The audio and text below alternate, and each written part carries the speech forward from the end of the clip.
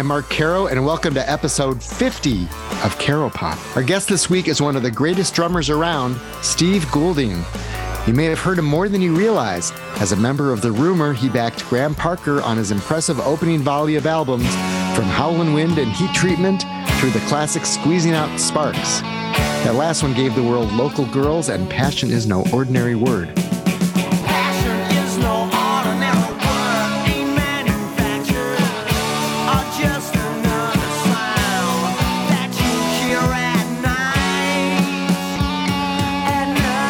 Goulding also is the drummer on Nick Lowe's debut album, Jesus of Cool, otherwise known as Pure Pop for Now People. That's him on So It Goes, Heart of the City, and I Love the Sound of Breaking Glass. And when Elvis Costello hadn't yet assembled the Attractions as his backing band, he enlisted Goulding and Rumor bassist Andrew Bodnar to accompany him on a reggae-inflected track called Watching the Detectives.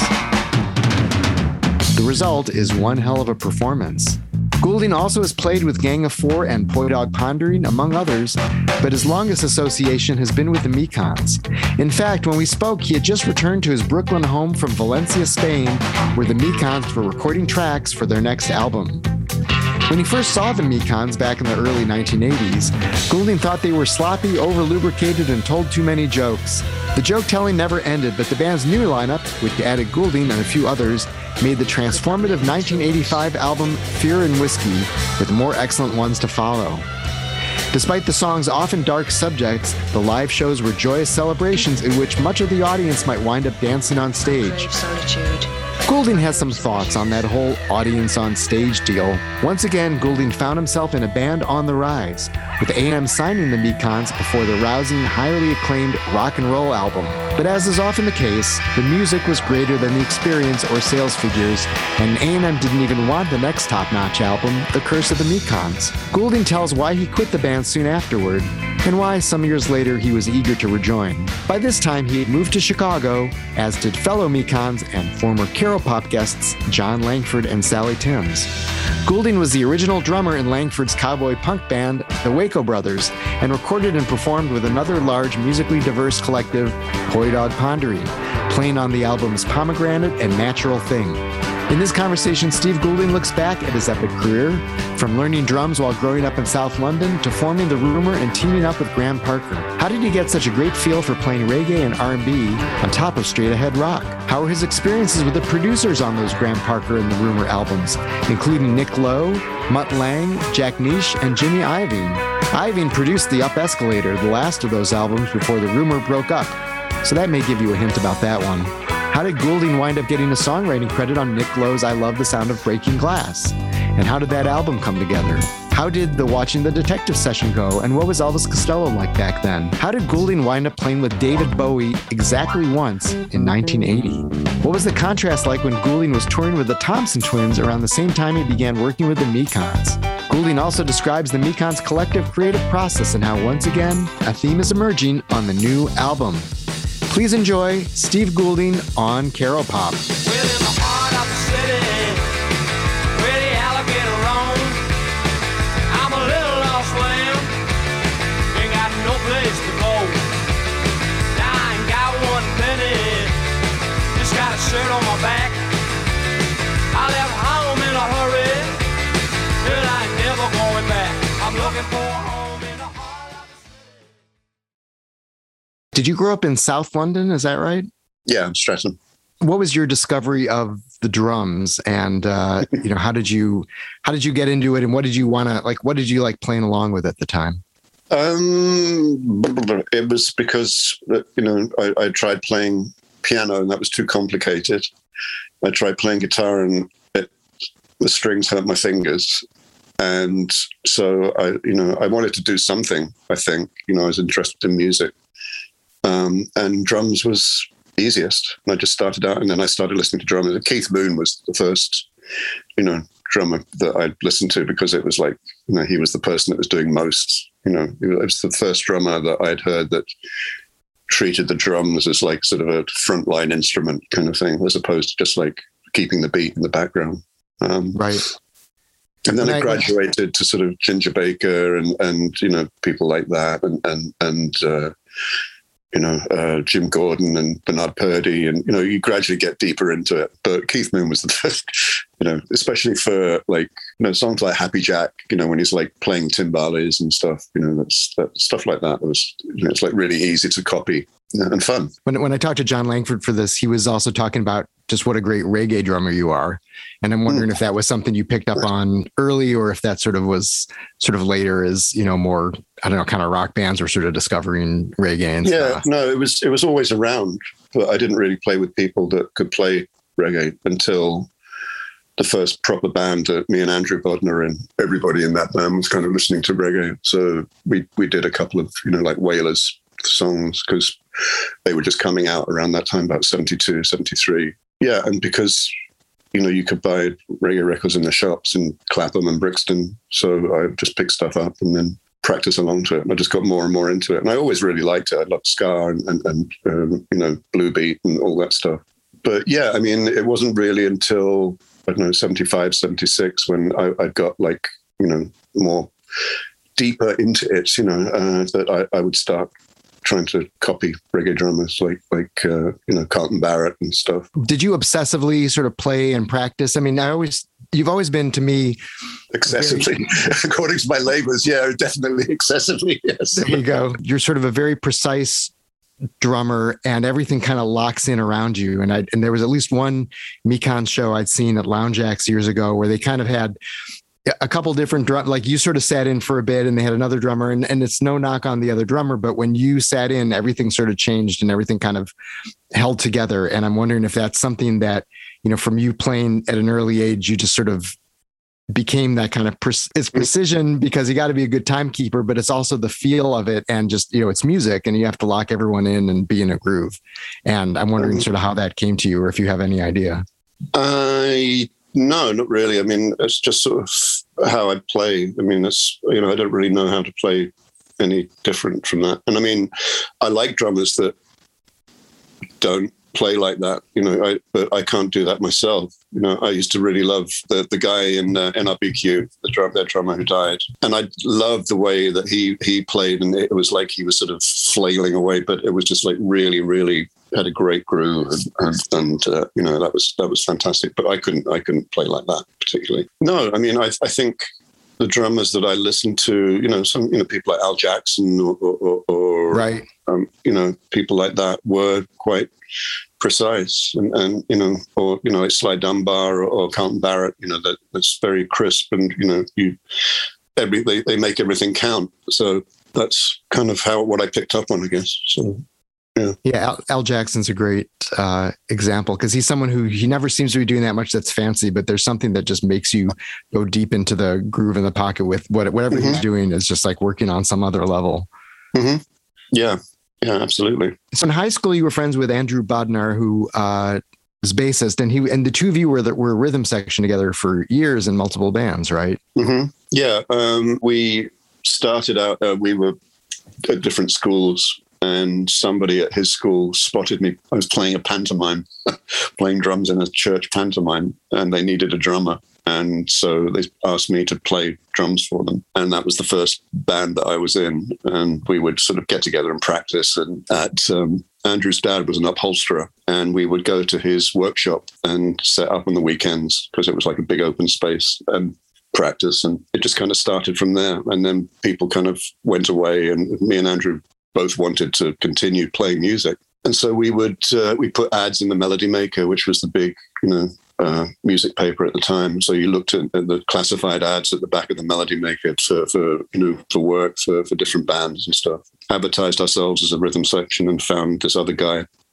and formed a band with him. And it was much more, not professional, but it was much more serious. And that was when I started to get in touch. We started to get in touch with people who we later realized knew other people that knew, and that was when Graham Parker was part of that whole scene as well. So it was just a very gradual kind of thing, a process of like people joining and people leaving and stuff. Right. And you had the Rumor as a band before you guys hooked up with Graham Parker, right?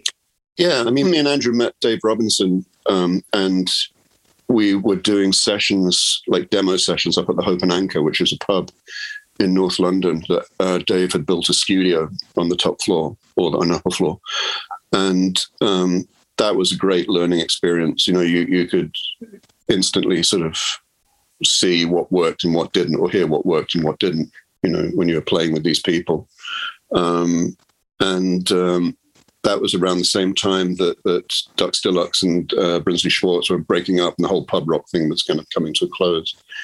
And Dave, being Dave, wanted to sort of get something else going. He's always, you know, on the lookout for the next big thing. And so he put us together with Brinsley and Bob and Martin, and we started rehearsing at another pub in South London, the Newlands Tavern, and got a set together and started doing a few gigs as ourselves, as the Rumour.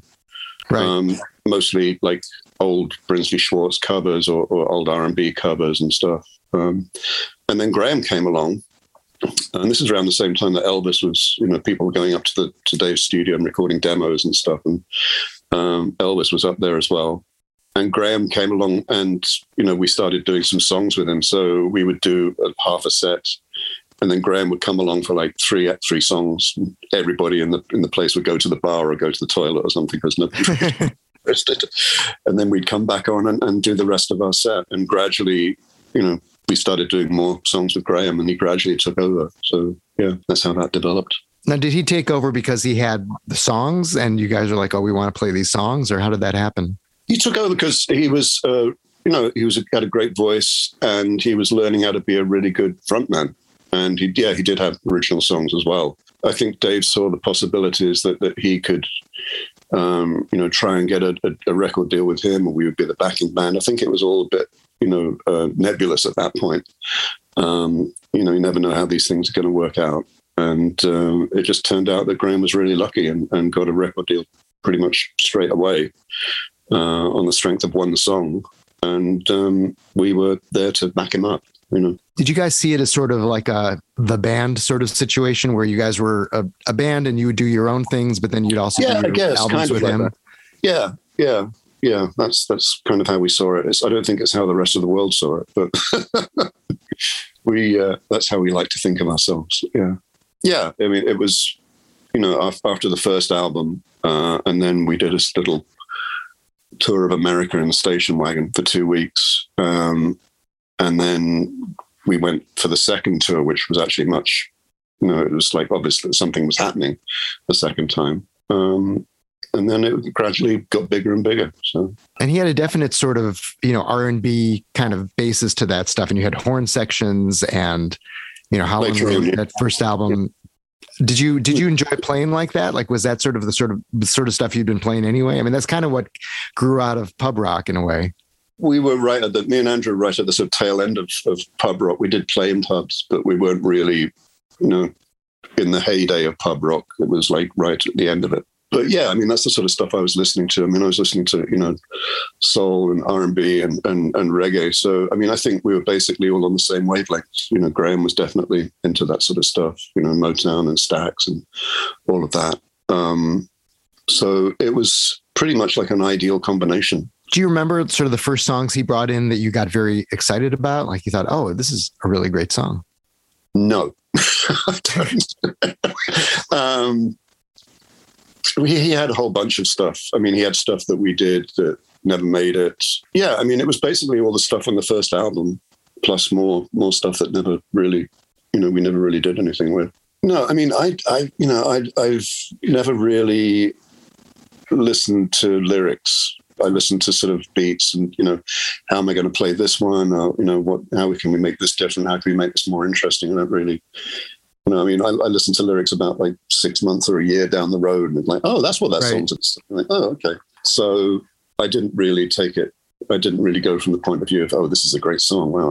Like I wouldn't, I would say something like this is a great tune or something that's sticking with me in my head kind of thing. But, for songs, I don't know.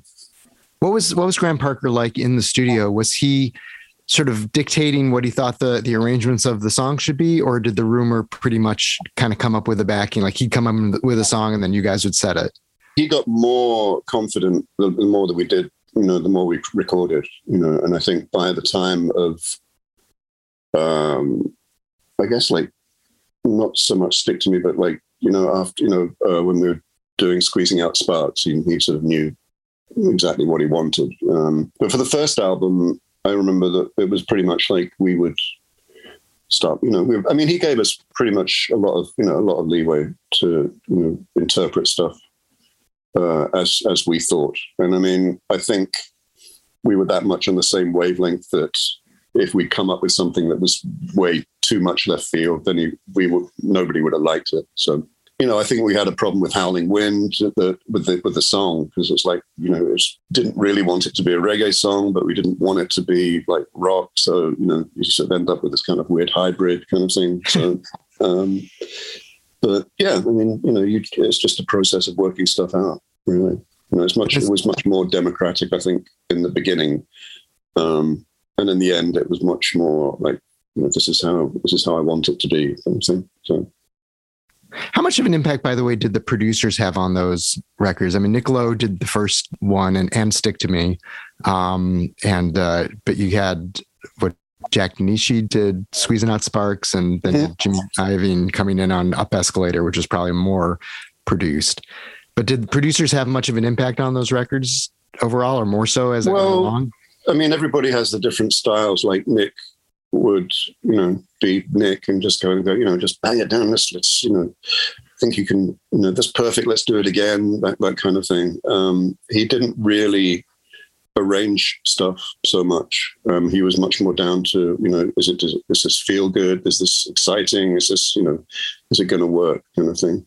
And then when we had Mutt Lange for Heat Treatment, that was more like going to boot camp. That would be like, he had a very strict idea of what he wanted the songs to sound like, kind of thing.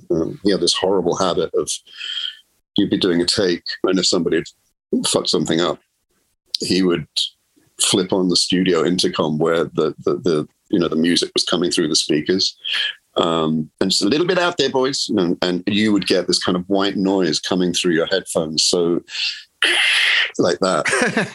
So you were playing like most of those tracks, I'm sort of playing like, I think I got away with that one. It's like, oh dear. It was like, really. It was horrible. So that was kind of an odd experience. Is that why you guys went back to Nick Lowe after that? I think that was just because Nick was around, probably. It was probably something to do with that. He was always someone I really enjoyed working with anyway, and I think everybody knew each other, so that was good. But I think when Jack Nitzsche came along for Squeezing Out Sparks, that was great for us because we had like a few years of like, the Rumor, that's so great. This was great musicianship, blah, blah, blah, blah, blah. And we were like, well, they're pretty hot shit, it was great. And he was like, you guys are really playing way too much. And it's like, what are you listening to? It's like, you can't hear the song. And, it was like a big sort of slap around the face, it's a pail of cold water. And he was very upset. He was very pissed off the first 3 days when we were working with him. He was just like, you'd come in and, you'd run a song down, you'd do a take, and he'd come in and he'd be like on the studio desk with his head between his hands, kind of like that, going, how was that, Jack? And he'd be like, and I think Graham had a word with him, something to the tune of, we're paying you quite a lot of money. Can you please provide some input? So after about the third day, he was like, okay. And he sent out for like some drugs and some beer and stuff. And then he said, okay, you guys need to listen to each other. He would tell us about like these old blues guys recording, how Howling Wolf recorded, how Otis Spann recorded, how the Rolling Stones recorded, because he was there. And he'd tell us all this about being there with Elvis Presley. And he provided this atmosphere of depth of knowledge, plus a bit of discipline of like, okay, you need to be playing much more simply. You need to listen to stuff, So that was really good. That was a great experience working with him. Really good. Squeezing Out Sparks is a more stripped down, kind of straight ahead rock record. Was it that when you went into the studio, or did you originally think, oh yeah, we'll add the horns later? And he was like, no horns. We're not doing that this time. Yeah. pretty much, yeah. Like I said, we came in with probably all these like highfalutin ideas about, oh yes, we can do this. This fantastic flourish that I've been practicing for the last 6 weeks, and that all went out the window. And it was like, okay, we're going to play this song, boom, boom, boom, like that, which worked great. Did it feel like, because that album came to be seen as sort of the big breakthrough record for Graham Parker and the Rumors, certainly in terms of critical acclaim and I think popularity and radio play and that sort of thing. Did it feel like that by the time you were done with it, or? No, I mean, it just felt like we need to get this done. I mean, you don't really think about it in those terms. It's just like, let's finish this thing and, let's figure out what to play on this song. And then, you work, that's all other people. Everything that you do is like, well, what's the best thing for this song, really? And, yeah, we didn't really think of it, oh, this is our masterpiece. This is, anything like that. No. Well, once it was out, would you be going, hey, Local Girls is getting played on these stations or something like that? Or were you just sort of detached from that? I mean, we were basically touring so much that it didn't really, you were just playing to, you noticed it in the size of the audience, I think, and the enthusiasm of the audience. Didn't really notice it so much with radio play or album sales or anything like that. Was that a good period for you? It was great. Yeah, it was fun. It's like touring around in a bus, and you're touring America and touring Australia and Japan and all of those places, and it's like, wow, this is great. Yeah, I mean, how old was I? I was like 24, 25, and yeah, it was fun. And then there was the Up Escalator was after that. And then that was the last one you guys were on, right? Yeah. And I think Bob wasn't on that one. No. Well, that was pretty much like the last, that was the opposite of Squeezing Out Sparks. That was not a great experience. I did not like Jimmy Iovine. I don't think any of us did particularly. And the sound of it was plodding, and I don't know. I think everybody at that point was really exhausted. Everybody was, taking drugs, and it was just people were kind of alienated from each other. So that was not a great experience. I mean, for me, it was like personally, it's like took a whole day to get a snare drum sound. I mean, that was ridiculous. So you were spending more on studio fees to getting a snare drum sound that we were making for the whole album. It was insane. So yeah, Jimmy Iovine became like that sort of go-to guy for that early 80s sound that was very big and slick and not like what I like listening to. It's almost like you become sort of a victim of your own success because I mean, I don't know if this is how it worked, but imagine the label's like, okay, you guys are like, you're moving up. Now we got to give you Jimmy Iovine, and he's going to give you that 80s sound. Yeah. I mean, I wasn't privy to, why we got Jimmy Iovine as a producer, but I don't think his sound was particularly suitable for Graham. I mean, Graham did, but that was him. So, and then we sort of split up.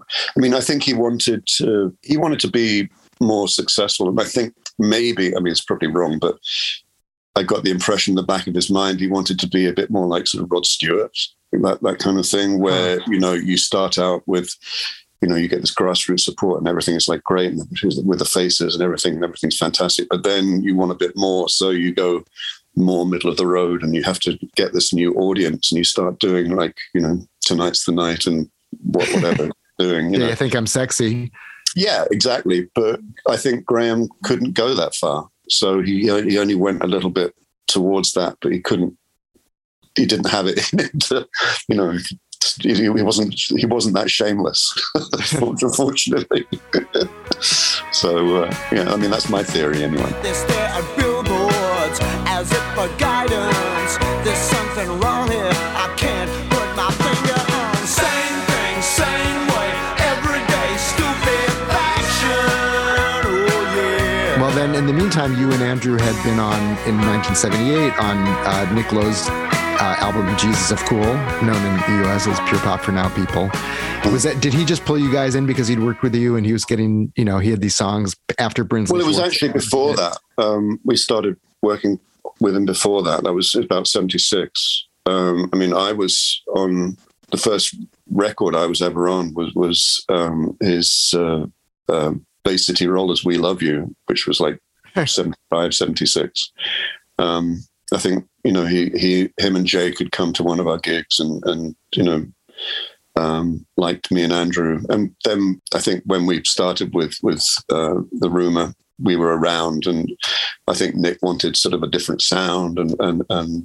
So we those first sessions like So It Goes and Heart of the City were, put to us as like, oh, these are just demos, we'll see, we'll see how it works out kind of thing. And then the next thing, it's like actually out on your local jukebox. And it was like, oh, when we did I Love the Sound of Breaking Glass, that was Andrew as well on that. So me and Andrew and Nick.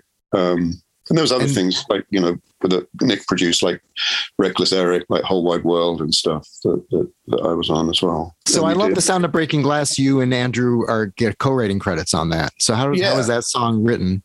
Well, he had the basic idea and it was, I came up with this, he wanted me to do a drum fill. And I was like, well, that's a bit corny. Why don't you get Andrew to do this kind of boop, boop, boop, boop, boop, boop, something up kind of thing? So we did that.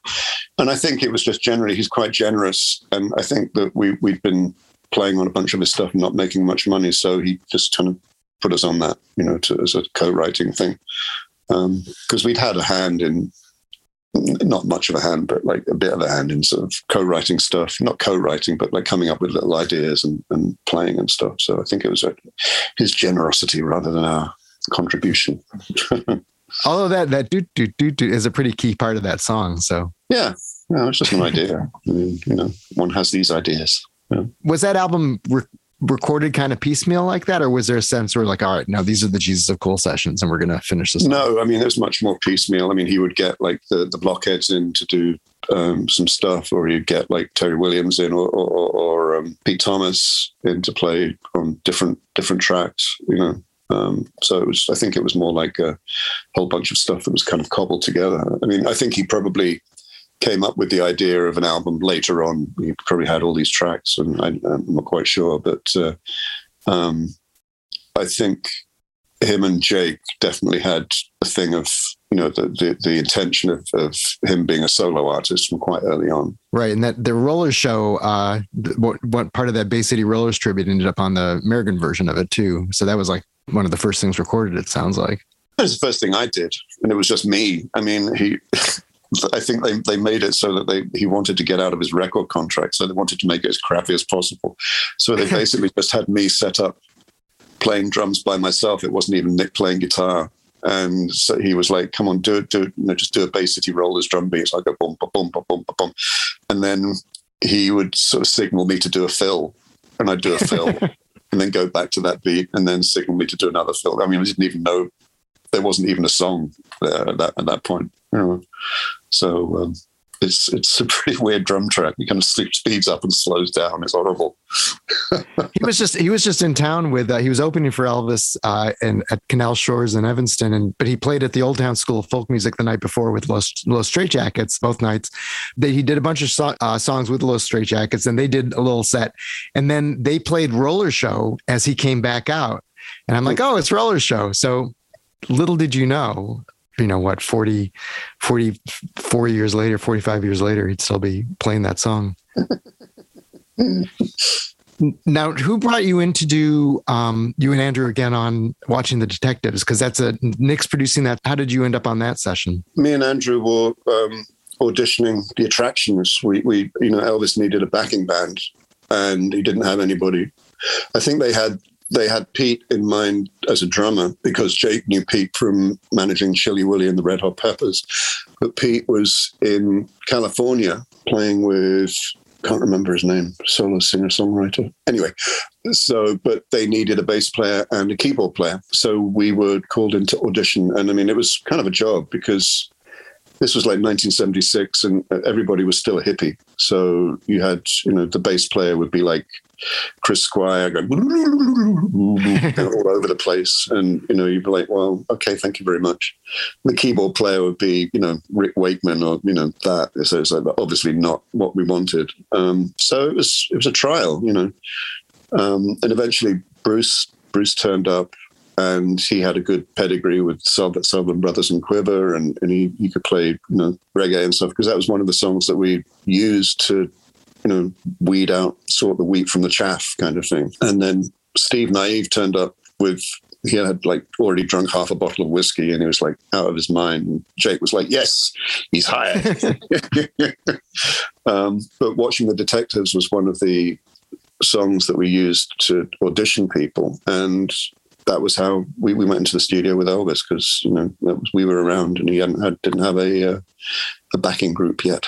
So wait, so you were helping him audition Attractions? You weren't trying to be in the Attractions, or no, we were in a band. We were with Graham. That's what I thought. Yeah. So it wasn't like you were just were helping out. Because I was going to say, if your audition was Watching the Detectives, I'd be like, well, of course you're hired, because that's like a fantastic, timeless track.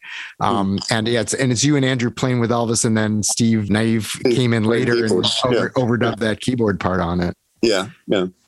What'd you think of that song when he brought it out? I mean, that's one where, again, it's taking advantage of your reggae chops. I'd been playing that beat because I'd learned that beat from the Heptones. It was an album I played along with at home in my bedroom. There was this album called Night Food, which was them updating a few of their older songs, playing with the Wailers. And there was this one song called Country Boy that had that really tricky hi-hat beat that I was like, wow, what is that? I was desperately trying to learn that, and so I was working that out at that point and playing. And I just had this idea that I wanted the beginning of that song to sound a bit like Ringo playing reggae, And so it ended up like somebody said, it's like drums falling down the stairs or something like that. It does kind of sound like that. Yeah, I mean, that's kind of how that ended up like that. What was Elvis like to work with in the studio? It's all right. I mean, I can't honestly remember. I mean, it's really a long time ago, and it's just like that once. We knew him from before. I think he was in this band Flip City, and he was at gigs and stuff, and had chats with him and everything. I don't think he was the sort of star person that he is now. He was just like a normal, right? Bloke, really. Yeah. And you guys just did the one song with him. There weren't like other ones you did that just kind of got put on the show. There was another one called No Action that we did, but I think that got wiped. And I've heard it, and it's like recorded in the same way as Watching the Detectives is, and it's not very suitable because I'm playing much busier, and it just sounds like insane drums all over the place. It just sounds horrible. Yeah, there was only one other song I think that we did. So they remade that for this year's model. Because it's the first. Yeah, I mean, he had like loads and loads of songs. For the first time I encountered Elvis, I was up at the Hope and Anchor. I was up there to see Dave, and I walked up, and he was down in the pit, like recording, and Dave was like, "He's been here all day. He's recorded like 40 songs." It's like, wow. So he just had songs out the wazoo. So yeah, there was no shortage of songs.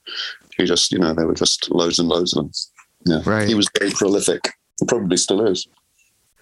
Seems like it. He was still playing lots of new ones when he just played here. Yeah. So you played with Garland Jeffries also. You and Andrew were on that record as well, with a lot of the Springsteen people. It looked like your E Street Band, kind of.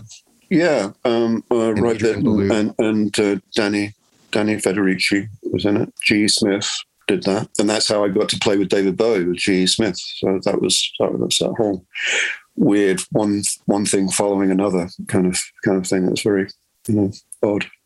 How much did you do with David Bowie? I just did the Johnny Carson show with him. We did Ashes to Ashes and Life on Mars with him because we were rehearsing with Garland. We'd been rehearsing a week in New York, and G came up at the end of it and said, "Hey, I'm going to be playing with David Bowie this week, and do you want to play? He needs a drummer. Do you want to play drums?" So I was like, "Sure, of course," because this sort of stuff happens to me all the time. Yes, why not?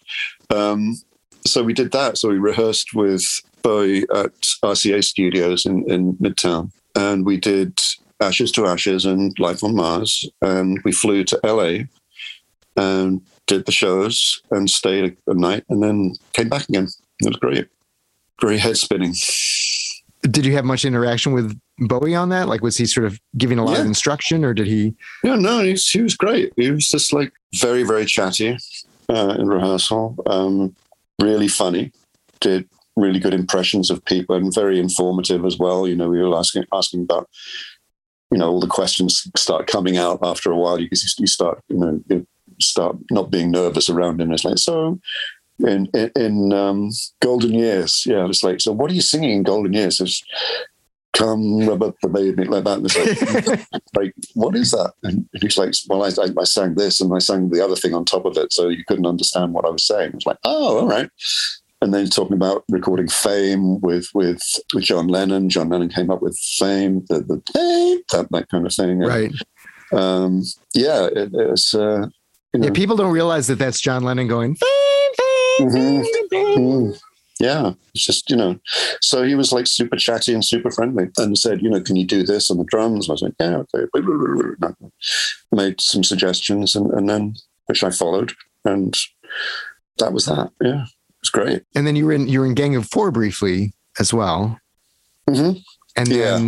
And then the Mekons and the Mekons and the Gang of Four were always kind of pals. So I'm wondering if that was sort of all connected, or the reason I was in the Gang of Four was because I did a world tour with Lena Lovitch, and the tour manager, and that was this guy Jim Chapman, who was a friend of mine, and he was also Gang of Four's one of their road crew. And he's told me that Hugo was leaving and they were auditioning drummers. And so when I came back from Lena Lovitch, I auditioned for Gang of Four. And just hit it off with them, with Andy and John. And it was great, And I wasn't aware of their history or Mekons or anything at that point. We were just in different circles, but we had the same sort of basic outlook and sense of humor. And that was really fun. It was just a really fun band to be with. It was great. And I'm sorry it didn't last. Yeah, you guys did like one album together, right? I didn't do any. I only did. I think they recorded a live album. I didn't record anything with them. Oh, right, yeah, because they had that album where they didn't have because they only had 4. They had Hard, which was a shitty album, and they were doing songs from that. Some songs from that on tour, but it was kind of like the sort of the arse end of their little career, of that part of their career. But yeah, then after that was Jim. My friend Jim also suggested that I start playing with the Mekons, which I was like, there's no way I want to play with this band. They're terrible. I went along and saw them at this pub in Hackney, and they were just drunk and they were just like making these stupid jokes. And it's like, what the fuck? Why would I want to play with them? They don't make stupid jokes anymore, though. Yeah, they're stupid and they're just not funny anymore. No, it was then I also knew Lou. I'd met Lou, and it was kind of like, well, if you do it, I'll do it, kind of thing, with Lou. So we did, and then Susie joined at the same time, and actually started sounding quite good. That was Fear and Whiskey was the first thing you were on, right? Yeah, half of Fear and Whiskey, because the other half was like drum machine stuff. What did you think of the songs at the time, and kind of what was the process of them creating them back then? They were really weird. I mean, the songs are very weird. And at the same time, I started playing with the Thompson Twins. So we did Fear and Whiskey, and then I went on tour with the Thompson Twins, did this world tour with them. Wow. So it was kind of this weird, I don't know. I mean, the Mekons are at one end of the spectrum and the Thompson Twins are at the other end of the spectrum. So I was like doing this kind of very weird adjustment between the two of them, and neither of them understood each. I mean, I think I had sort of Mekons tapes on the Thompson Twins tour, and Alana's like, "What is this? This is just like," that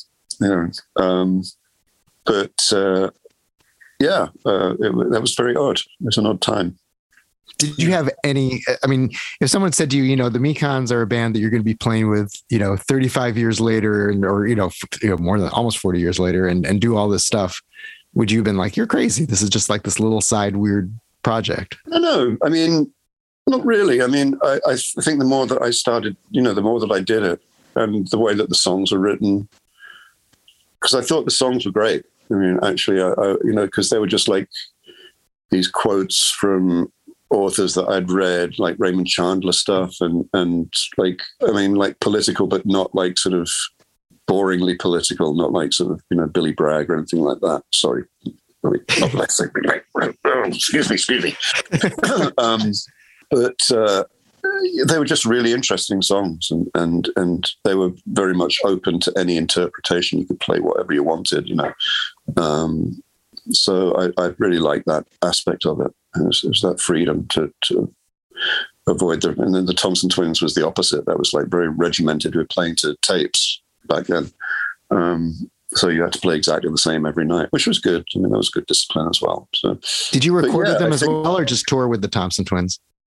Just touring, yeah, with the Thompson Twins. But yeah, I mean, I think the question being if, did I see myself with them in 40 years' time? I didn't really, I didn't really think that far ahead for anything. But I didn't, I thought, this, I didn't think it would be successful. I mean, but I thought, this is kind of fun to do. So, yeah, it wasn't beyond the bounds of possibility that I would have been doing it or doing anything in 40 years, I guess.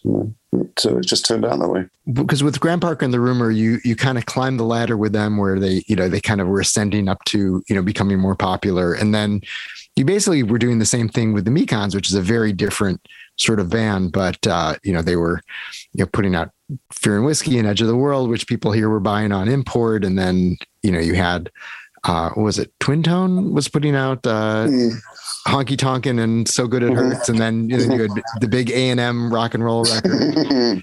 So you kind of went like you were sort of the seasoned veteran at this point. You're like, well, I've seen this movie before. I've done this before, yes.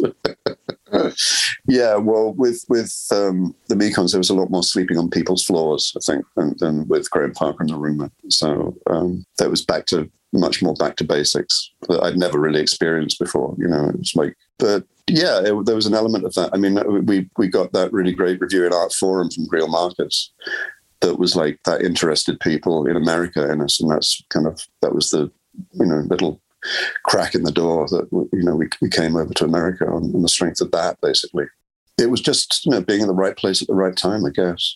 Maybe, I don't know. It's been it was a slog, but I think because we get along quite well personally, that's what holds us all together. Helps you bear all those little setbacks that we have.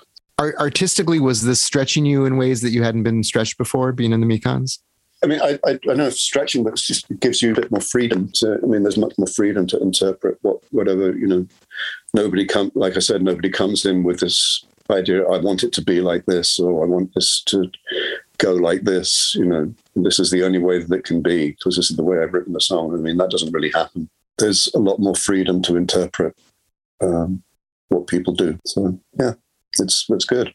It doesn't really stretch me in a way that if I was in like a jazz fusion band, that would stretch me. I mean, maybe that's not really the way I want to be stretched in the first place. Yeah, I was going to say, do you want to be in a jazz fusion band? Yeah, not really, no. You could join Yes. They're always in search of the next. They always need new drummers. Yeah. So.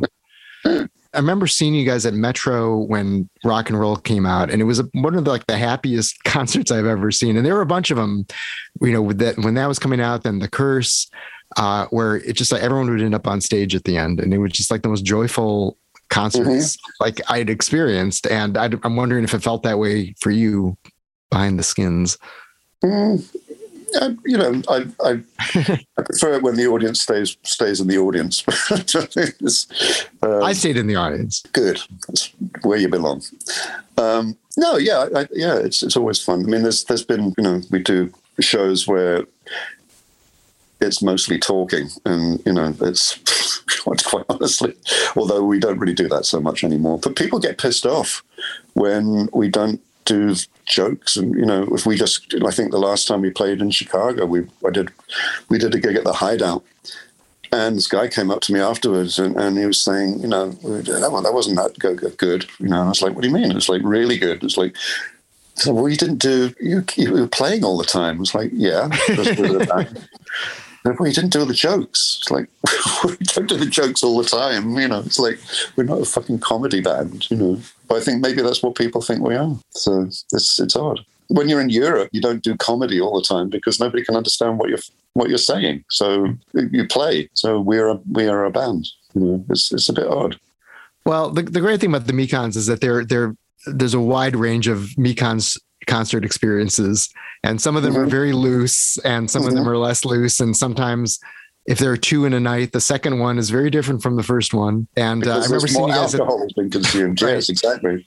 I think there was one where I think it was maybe the Naked tour where you guys were at Old Town School and everyone was just sort of sitting on chairs. I remember. God. There's a lot of talking in that one. No, it's the most embarrassing. Yeah. And we did one set, and then the next set we were like, oh, let's do all these other songs that we never really do. And it's like, okay, nobody knew them. So at some point, somebody from the audience said, why don't you play something you know? Oh, God. It seems like when I've seen you in recent years at the Hideout or at the Square Roots Festival, I mean, and you've had Dave Trumpio come in playing bass now. He seems to totally lock in with you guys. And sometimes when the storytelling's going a little bit long, I'll see you on the kit and you'll just like start the next song like, okay. And I get the feeling that you're kind of the disciplinarian in the band. Is that true? Not really, no. No, I just you're like, okay, let's get this one going now. Yeah, I mean, it's like you want to. No, I'm not the disciplinarian of the band. No, I don't think the band would survive with a disciplinarian in it. No, well, good-humored disciplinarian. Yeah. No, I just want to get. It gets a bit boring after a while. If you can tell if the joke is going okay, then I'll keep it, let it run. But if it's like, okay, this is getting a bit much, it's like, let's cut it off, Not a gleam, not a gleam, cast no shadow. And you lived in Chicago for a while, which I appreciated because I'm like, oh my God, Steve Goulding in Chicago. It was very cool because I was a big Mekons fan when I was like not living here. Even though I was from here originally. And then I moved here and then the Mekons started moving here. And I think it was you and then John and then Sally. You were here for a bit and you recorded with them and then you were in Poi Dog Pondering for a while too. But like, what brought you to Chicago and what was that experience? Got married and moved to Chicago in like 1989, 1990. And then divorced around separated about 97, 98. And then moved to New York in 2000. So I was there for 10 years. I played with Poi Dog, and I played with Archer Pruitt as well. Right. And, played with John and, the Pine Valley Cosmonauts and all of that sort of stuff. Ended up, played a bit with Freakwater too. So, yeah, Chicago's just great for collaborations and playing, with different people. And, you get people from like the jazz fusion world or, playing on Freakwater stuff or whatever, it's just great. It's really good. I think, and I hope it's still like that. And Waco Brothers, you were the original drummer in that too. Was that when you were still living here? Yeah. So, and Mekons, you left in the early 90s and then rejoined later. What was the story there? I just got fed up with it. Got fed up with A&M, I think. And it was like, wasn't fun anymore. We signed up to this major label and they'd sort of separated, I think, John and Sally and Tom from the rest of us. And they were the spokesman kind of thing. And we were just like the backing band. And I think that's something that labels do quite a lot. And it was just disappointing to me. And I just got I felt left out, I think, in much the same way as, like when Ringo left the Beatles or something, I feel unappreciated. Well, I thought I was the one, that kind of thing. So, yeah, I mean, I got fed up and I got a job in Chicago, worked at Cargo Records in the warehouse for a bit, which was great, actually. It was really, I met some really nice people there. And then in the end, I went to see the Mekons at Metro, and I was just like sobbing because it's like, that should be me up there. So I came crawling back, about 3 years later, and the rest is history. It's nice to be back. Well, it was where you belonged. So Yeah. Rock and Roll is such a fantastic record. And then The Curse just was only released as we only got it here as an import, as I remember. And you're still on that one. I think that was the last one you were on for a bit. But it had already kind of, I mean, that's a terrific record also. It just, but it was like commercially, like, I don't understand why this is not even available here. Well, they didn't like it. A&M didn't like it. They didn't think it was commercially viable. Well, it's not going to be commercially viable if you don't sell it. So, okay, and that's that. I've been doing these podcast conversations, and I think that at least 3 bands had their bad major label experience with A&M. It just seems like it's. I was just talking to Steve Wynn of the Dream Syndicate, and they were on A&M also, and it was also like they got the big boomy production, and then they all didn't get along anymore. So I don't know. The major label seemed like we're still here, and A&M isn't. Exactly. You're playing with the Mekons, but it's not a full-time gig. What else? I just started playing with Ivan Julian here. Oh. Just did a gig before I went away up at Lincoln Center. So that's fun. He's really nice, very super nice guy. I met him. I played a benefit for him when he had cancer a few years back. And it's a nice band. And yeah, it's good fun. So I'm doing that. How do you keep your chops up? Do you just play out a lot? Do you have a kit in your home where you can just keep practicing? Yeah, I mean, how do I? I'm always just sort of tapping. I've always been tapping on things ever since I was a kid. So I just keep doing that, and luckily, it's as I've got older, the musicians I play with haven't got louder, so I can, it's not as much of an exertion as it used to be. So that's good. The only trouble I have is just kind of carrying the drums. I need someone to carry the drums for me, but playing is fine. Do you do anything special to protect your ears? Oh, my ears are, no, that ship has sailed.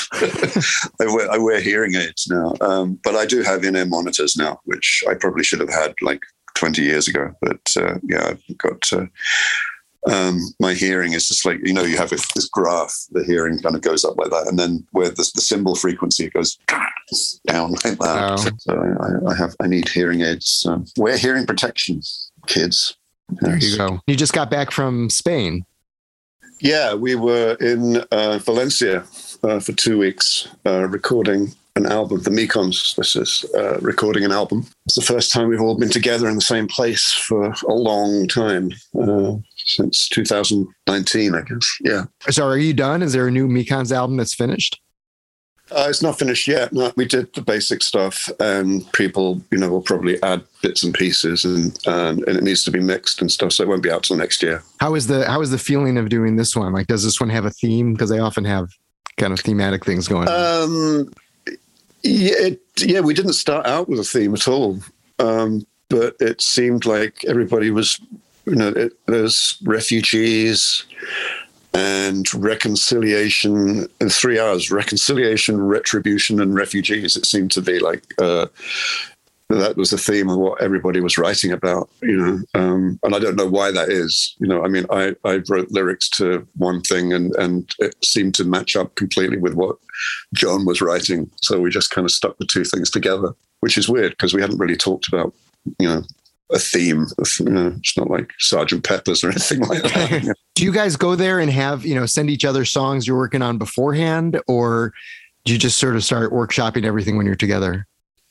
Well, a little bit of both. There was, some sketches. I mean, there was not really any fully realized demos. Nobody turned up and said, this is the way it's supposed to be. It was like more like snippets of lyrics and sort of little, things that people recorded on their phones, and you just kind of work it up. And we basically all set up in a circle in the studio and recorded sort of live and put stuff on afterwards.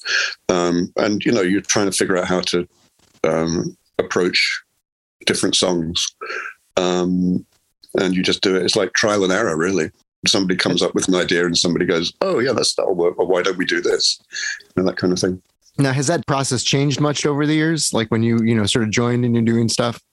Well, everything is different. I mean, every album is different. Like when we recorded Mekons Rock and Roll in '89, that was more like a live thing. We written all the songs before we went out on tour, and then we played them live, and they sort of changed when we were playing them live, and then we went into the studio and basically recorded that. So that was one way of doing it. But then when we recorded Me in the 90s, that was all done on computer. That was kind of cobbled together and stitched together and stuff. And that was very much like a sort of more artificial thing. But I really like that album anyway. I like both of them, but in different ways, you know. Right. And now you guys just show up somewhere exotic and bang it out. It wasn't that exotic. Yeah, I mean, we stayed in an Airbnb like 5 minutes away from the sea, but I'm not a great swimmer, so some people that wanted to go swimming went swimming. But it was super hot. I mean, it was insanely hot and insanely humid, and I'm not that kind of a person, you know. And so I just like would run from the Airbnb into the car and then into the air-conditioned studio, and that would be it. So, that's but it's great. Very nice. It's really lovely. I mean, when we were staying with some really nice people as well, so that was great. Yeah. Any schedule for when you guys are going to play out again? You're going to come? Not at the moment. I hope maybe next year, if everybody's still around next year. I don't know. We'll see. Yeah. It will be next year now, I should think. But yeah, everybody's raring to go, I think. And we had a nice time recording the album. And so, yeah. Well, I can't wait to hear it. And I really appreciate you talking to me about all this. I've just admired your work in so many different, I mean, I'm a huge Mekons fan and seen you play with them so many times, but I also listened to those Nick Lowe and watching the Detectives and those Graham Parker and the Rumors. And I also enjoyed seeing you in This Is 40. I'm like, I know that guy. So, yes. Yeah. We didn't even talk about the Graham Parker reunion record. So yeah, that was fun. It's fun to do. The second one is better. I like that one better. But yeah, that was nice. It was a little unexpected, nice little unexpected get together. Well, thank you again. Great talking to you. I look forward to seeing you and hearing you again soon. Nice talking to you, Mark. That's it for episode 50 of Caro Pop.